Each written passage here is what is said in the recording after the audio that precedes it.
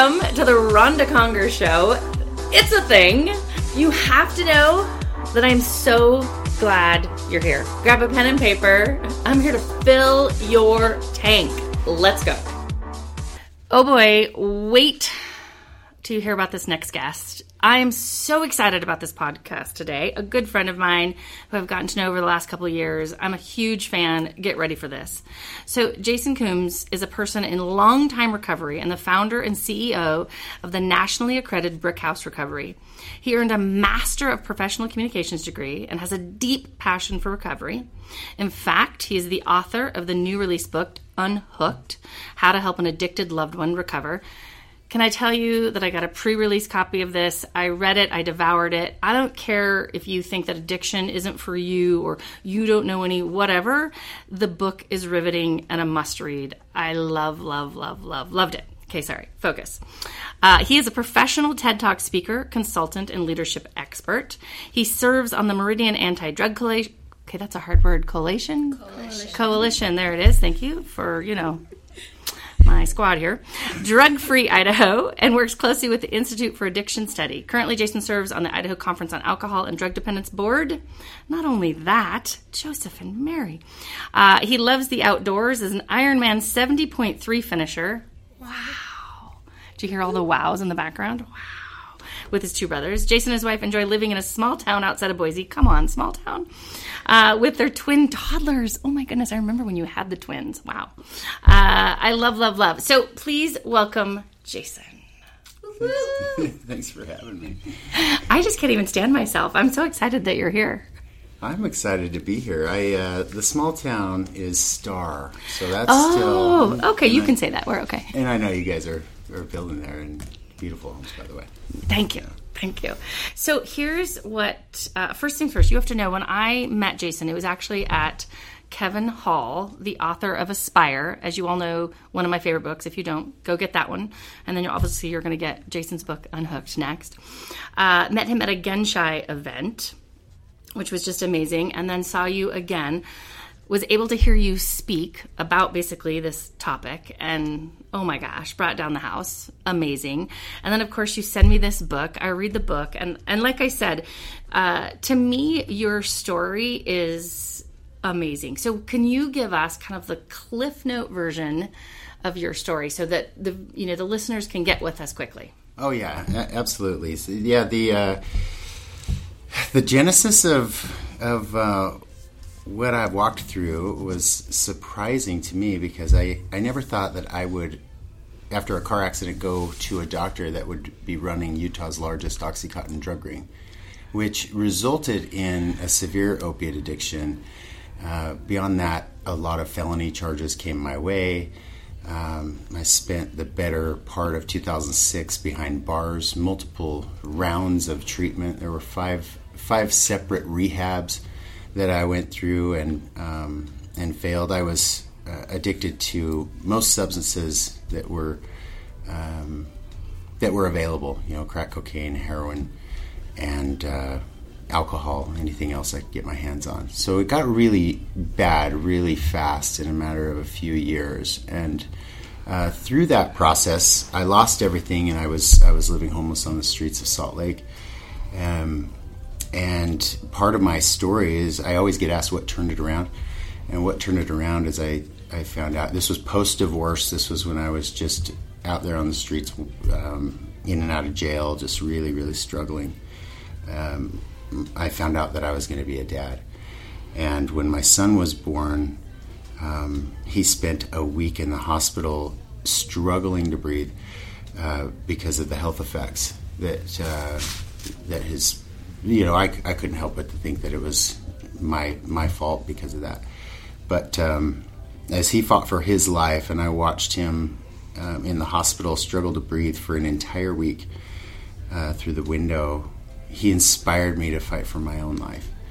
And through that experience, made the decision to place him up for adoption a week after that, and I made him a promise that I was going to turn my life around for him. And although I didn't make the shift immediately, because there's this process for change that we could talk about if there's time, and it's definitely in the book. So if you want to go there, but yeah, the change began to happen, and ultimately what got me to where I'm at today, like the really short condensed version, is right after my 5th treatment center.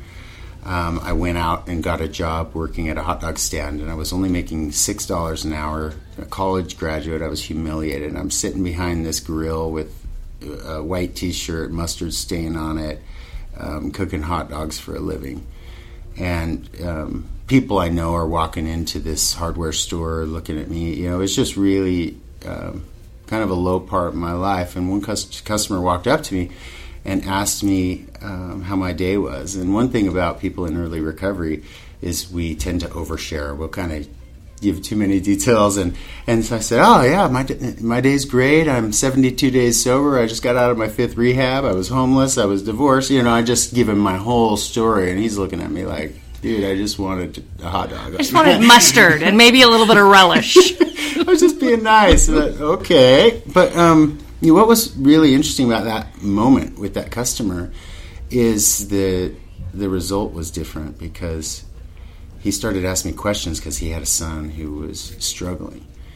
And we talked for a long time at that grill. And that it was in that moment that I realized that everything I had gone through with my chemical dependency and all the rehabs and loss and jails and divorce and my son's adoption was useful. Like I could offer something that it's really hard to find. Yeah. Like if you Google information about addiction help, you get a mixed bag of opinions and people trying to sell you stuff. And so I felt like I was in a place where I could offer some help, and that launched me on this journey of, okay, I'm going to come up with all the best advice and experiences from my parents, from my ex-wife, from my families that are calling me, asking for help, and I'm going to just condense this message and write it down. And it took 10 years to gather all of this information, and I put it into Unhooked, How to Help an Addicted Loved One Recover. And the feedback I'm getting is that people's lives are changing, and they're learning how to help the right way. I will tell you, I ate the book up. Like I said, I read it in one night, one sitting, couldn't get enough of it. At the end, you know, as we were just listening to Jason's story, I literally was like, does anyone need tissues? Are we okay? At the same time, I would tell you, at the end of the book, Jason's mother tells her side of the story, and that brought the house down. Like, I was done. It was amazing, and just soul, just take your soul and your heart, and to hear everything she said was just amazing. So I love that you brought in that aspect. You know, I think some people are like, Rhonda, why is this person on your podcast? And I would tell, to some degree, right? I don't deal with addiction and recovery and all of that. I think probably everyone does some form or fashion. I would tell you, right, that you either know someone, I guarantee you I know people, right? So it's around you. So you definitely need this message, in my opinion.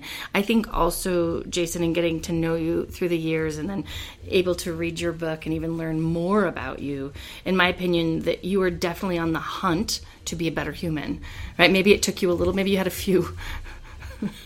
I was going to say dips, but let's just like... Let's call it dips, yeah. That's just Niagara Falls. That's I don't know. Like, a nice way to put it. Right? Like, along the way. But right now, who you've become and what you've done, you know, yes, through Unhooked, but also through Brick House Recovery. And then you then take it to your relationships, you know, with your wife and, you know, your children, I mean, and your family. I mean, to me, you are absolutely the epitome of on the hunt to be a better human.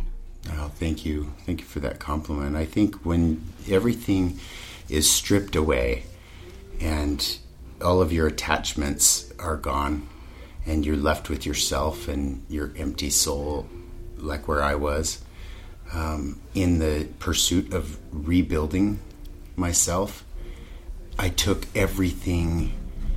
I was so grateful for every little thing. Every act of kindness was like, it just filled my soul back up. Every time I got a hug, like that's one thing that we totally align on is hugs helped me transcend, like feeling love when I felt like I was when I felt like I was unlovable. And to get... I probably received way more than 8 hugs a day. Yes! You know what he's referring to, right? Way more than 8 hugs a day. I was hugged constantly in those rooms of recovery. And I learned how to love myself and gratitude. Like you talk a lot about gratitude in Better Human and in all your writings.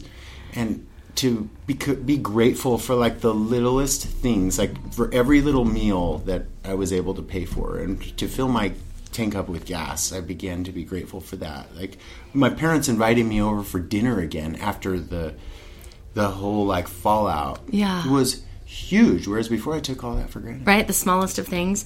I think, when you talk about, I love that you talk about rebuilding yourself, because I firmly believe that we're all in the middle of building ourselves, either rebuild, right? Like rebuilding, building. And so I think the word that goes with that, and you talk about it in your book, which of course you just fill my heart, is hope. Like you need that hope. And I think sometimes those hugs and the gratitude kind of keep that front and center and help you realize that there is... you're going to make this, right? You're going to do it. And to me, you are absolutely proof of it. What do you feel like... so let's talk about it really quick. If you have family members and friends who have addictions, what would you tell them right now? Like, I'd say, get my book. No, no, I would. Well, no, that's... I absolutely... Because I think you said something earlier, and I completely agree with you, is that I've had people ask me in the past... I have a family member that has addiction. I don't even know what to do or where to go. And so I think that's a real thing. And I think that it is hard out there. And I think what makes your book so special, well, one, you. So first you have to know this man, his energy, his light. I mean, you have a light, you have an energy. I'll be honest with you, when we first heard you speak, I was like, he didn't have any of this. Right? Like, he's just delicious. Like, right? Like, it just didn't, to be honest, right? I mean, I look at this and I think, well, obviously maybe that's why you are such a light now. I mean, you shine this big light, in my opinion. Personality is who you are. At the same time, though, it's kind of like, I think this is real, and your story and how honest and vulnerable you were with this book, I think will just relate with a lot of people. Which I think will absolutely agree, hands down, the first thing you need to do is buy Unhooked, and now what? Yeah, and to answer your question, the process is very similar. It's stripping away the current approach or the current reactions to an addicted loved one's behavior, and reconsidering a brand new approach, an approach that's going to build alignment and going to create an unconditional love where there's rapport. Because if you don't have rapport, like you talk about this in Better Human with your kids and hugging them every day, no matter, like if you're going to lock horns with them, hug. It doesn't help to lock horns with a teenager, but it does help if you just hug them. And it's very much in that same context where we've got to take a different approach with those that are addicted and build an alignment and a rapport through empathy and through communication. And the first thing that my parents did was they had to get clear on where they end and where I began, because it was all enmeshed, and that creates a lot of pain, and that creates a lot of confusion. And the questions I get, like I run a family program every single week, and last night I was with these family members until 9, 10 o'clock, and the questions that they were asking me last night was that very question. And they are all in pain. They all have fear. What they want to feel is safety. They want to feel like they're communicating the right way. They want to do better with their reactions. They want to be free of resentment. They want to be free of feeling handcuffed to the addiction, because some of them aren't traveling anymore. Some of them aren't pursuing their own dreams anymore. They're just tied to this addicted person riding this crazy roller coaster. And so my parents learned in the very beginning, their counselor told them that it's like Jason's out in the middle of the lake dropping these big boulders in the water with every addictive behavior. And by the time those ripples arrive to the shore, they've gained size to tsunami force. And you guys are standing on the beach yelling at him, saying, "Hey, stop Come using. Just change your life." And I'm out there without a care in the world, not listening to him. I can't even hear him, dropping these boulders. And they're getting pummeled by these tsunami waves and all the ripple effect of the addiction. And so the counselor said, "Get off the beach, Jana and Doug. Like, get to higher ground. You don't have to stand there.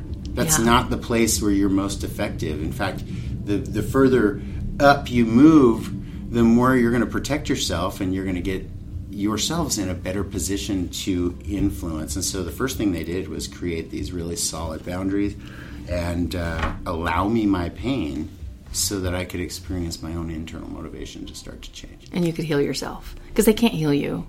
Yeah, they can only influence. They can influence, but they can't. And I think, don't you feel like parents' natural reaction is, we're just going to fix this. We're going to throw money at it. We're going to throw time, our resources, and that's not always the answer, right? I think I took from the book, and I love the 4 C's. And so it really hit me hard when you said, you did not cause the addiction, you cannot control the addiction, you cannot cure the addiction. You can, however, contribute to the addiction or to recovery. It's up to you which camp you want to be in. Exactly. And do you say that with the which camp? Is it because do some people, are you saying it in the fact that some people are actually contributing to the addiction versus the recovery side? I think most of us start off in that camp of contributing to the illness because it's our natural reaction to rescue and to save them. And in that process, we begin to control the other person's life, and we begin to take over finances, and we begin to give them lists of things they need to do each day, and they need to report back, and where are you? You're late. Are you out drinking? And then there's lies, and then it's this detective work, and it just turns into this mess, right? And it just drives a wedge. It becomes not a relationship of rapport. It becomes more of like a probation officer type of relationship.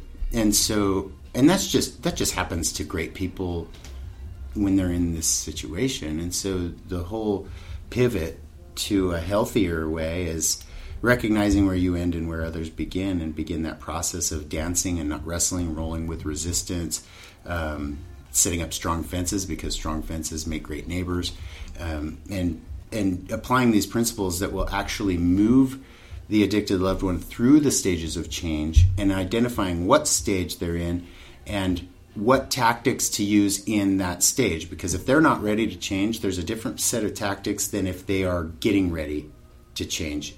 Or if they're ready to change, there's totally different an approach and communication style when they're in each stage along the way. And we all go through those stages. If you're trying to quit sugar, if you're trying to muster up the motivation to go to the gym. You've hit a really good note. Tara and I are trying to give up sugar right now. Oh, you should. It's so good. I did it 4 years ago. You did? Well, now you're just October showing 12th, off, it'll be 4 years. Yeah, because that's another face of my illness. I am totally a sugar addict. I'm a compulsive overeater. I have no shame saying it. I've been a part of Overeaters Anonymous for the last 4 years. And I was almost 300 pounds after I got sober. That's a total addiction of mine, too. And I think a lot of listeners can relate, because the flour that we eat, the food, the sugars that we eat, they are drugs. And can I get an amen? Amen.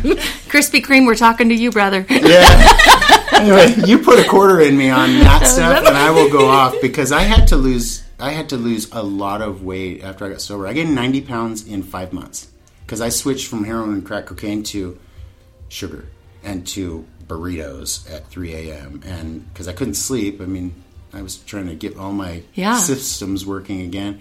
And I turned to food, and I just went, whoop, I just swelled right up. And ever since, I've been trying to work on not the get skinny quick or these fad diets. I wanted to learn how to have a healthy relationship with food. And that process is still underway, and I'm still tightening those screws up. But that's your next book. Totally. I think you're right. That's totally going to be my Although we have to share our new favorite book that kind of helps.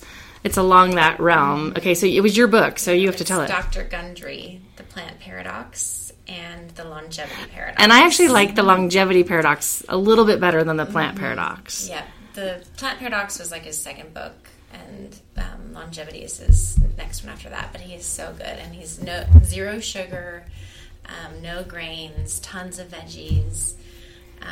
It'd be right up your alley. Yeah. It's I pretty would love it. fascinating. He's Okay. very, very fascinating. very Okay, sorry, we saw a bird and we're back. That was a good bird. This is how we roll. was a Okay, really good but bird. really quick, because you touched on it, and we're all about change, and people, I think, kind of go, right? Like, change is a topic we could go on for days. But you said at the beginning something about touching on, is there a way you explain how to do change? Is there an easy way you want to explain it? How to do change is it's not an event, and it absolutely has to come from the individual who is driving the ship or driving the bus, whatever you want to say. And all too often we put a ton of external forces in place thinking that that's going to change them. Put them in rehab or do an intervention, give them a bunch of shameful letters, and they're going to change. And the thing is you might gain compliance for a period of time. It's like having an employee that's struggling. Like, you might get compliance for a little while, but change, true change, habits, that's going to be a journey that requires some external fences and consequences, for sure. Because in my experience, it's discomfort and it's pain and emptiness and loneliness and natural consequences that motivate me to do something different.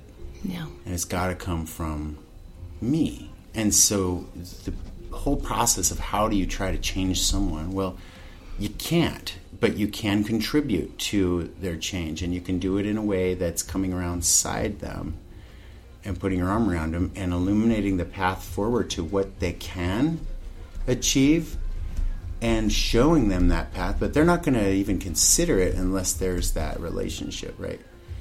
If they think you're an authority figure, it's probably going to be dismissed or disregarded or discredited. But there's a ton of work that needs to happen before that step. And that's why I say it's going to be a journey. But it's a Versus an event. I love that. Journey versus an event. Just like becoming a better human is a journey. It's and a a full-time job. Totally. Well, this part-time stuff. I love what you said, illuminating the path forward. That is, wow. That is love, love, love. So I got a couple more questions for you. Let me think which one I want to start with. I love your gratitude. Will you just talk for 2 seconds on how you do gratitude yourself right now daily? What do you do to practice your gratitude? My morning routine, once I work through the fog and the cobwebs in my mind and brain, and I exercise every morning somehow, some way, just to, not for physical reasons, but it connects my mind. And I also suffer with, I shouldn't say suffer anymore, but I have some other mental illnesses, like I have ADHD, and so I'm treating that.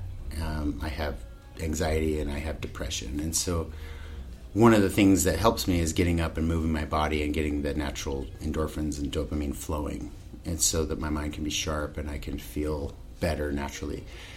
And when I'm out running, like the first 20 minutes, I go through a gratitude list in a prayer. So I use that as a connection to my higher power, who I choose to call God, and I do that connection through gratitude, because I don't ever want to take for granted what I have today, because I've done that, and then I lost it, and it was really hard to go through that process of losing it all, and then so I want to stay in that space, and I've been practicing that for over a decade now, and it really has served me well.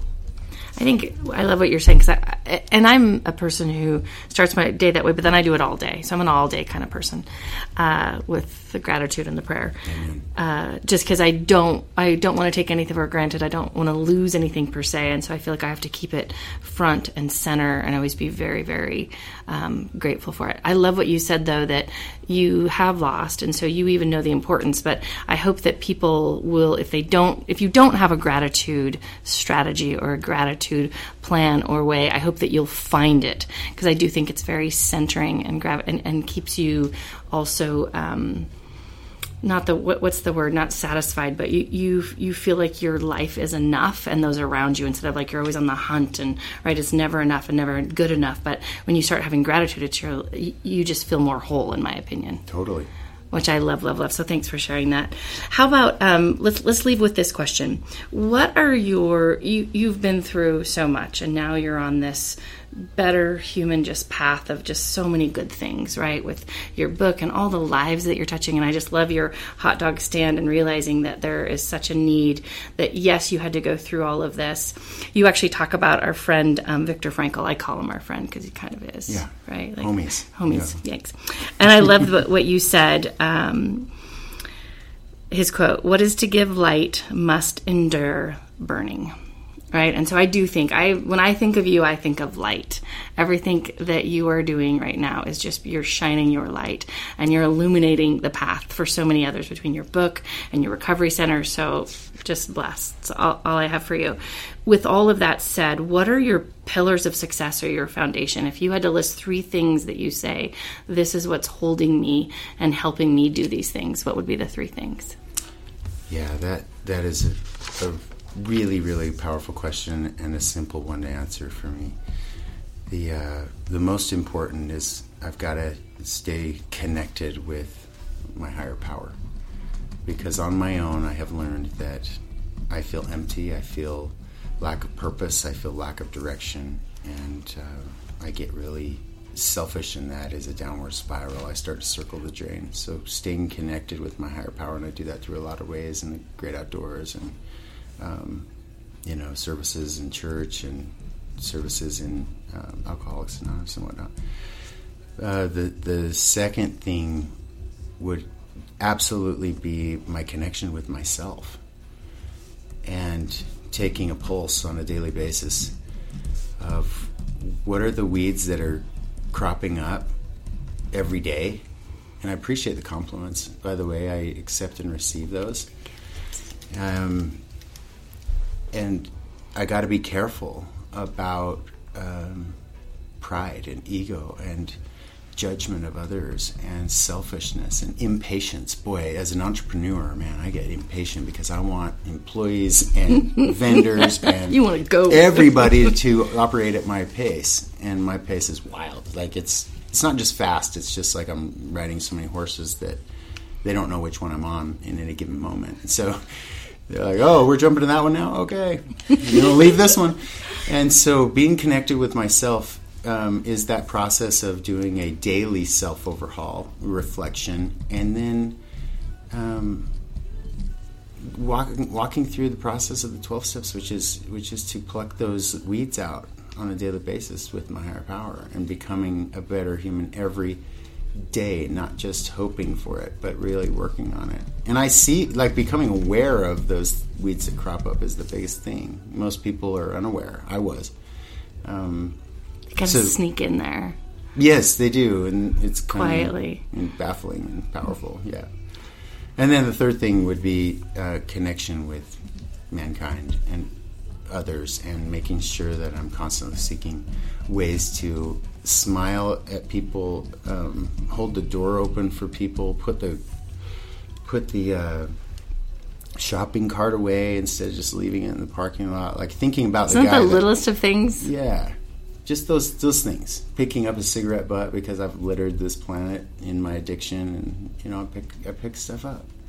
And that's my way of making things right with my fellow man and making things right with those that I've harmed, and stay in that living amends space. Oh, can I just clap? Like, oh, right, you just, like, well done. Thanks for hanging with us today. Absolutely. I have loved every second. If I got quiet there for a little bit, it's because I was writing like a madwoman.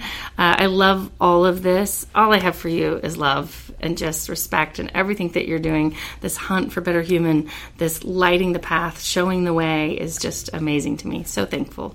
Oh, thank you. For you. Oh, I just can't. So here's the deal. check out his new book. Where can they find Unhooked?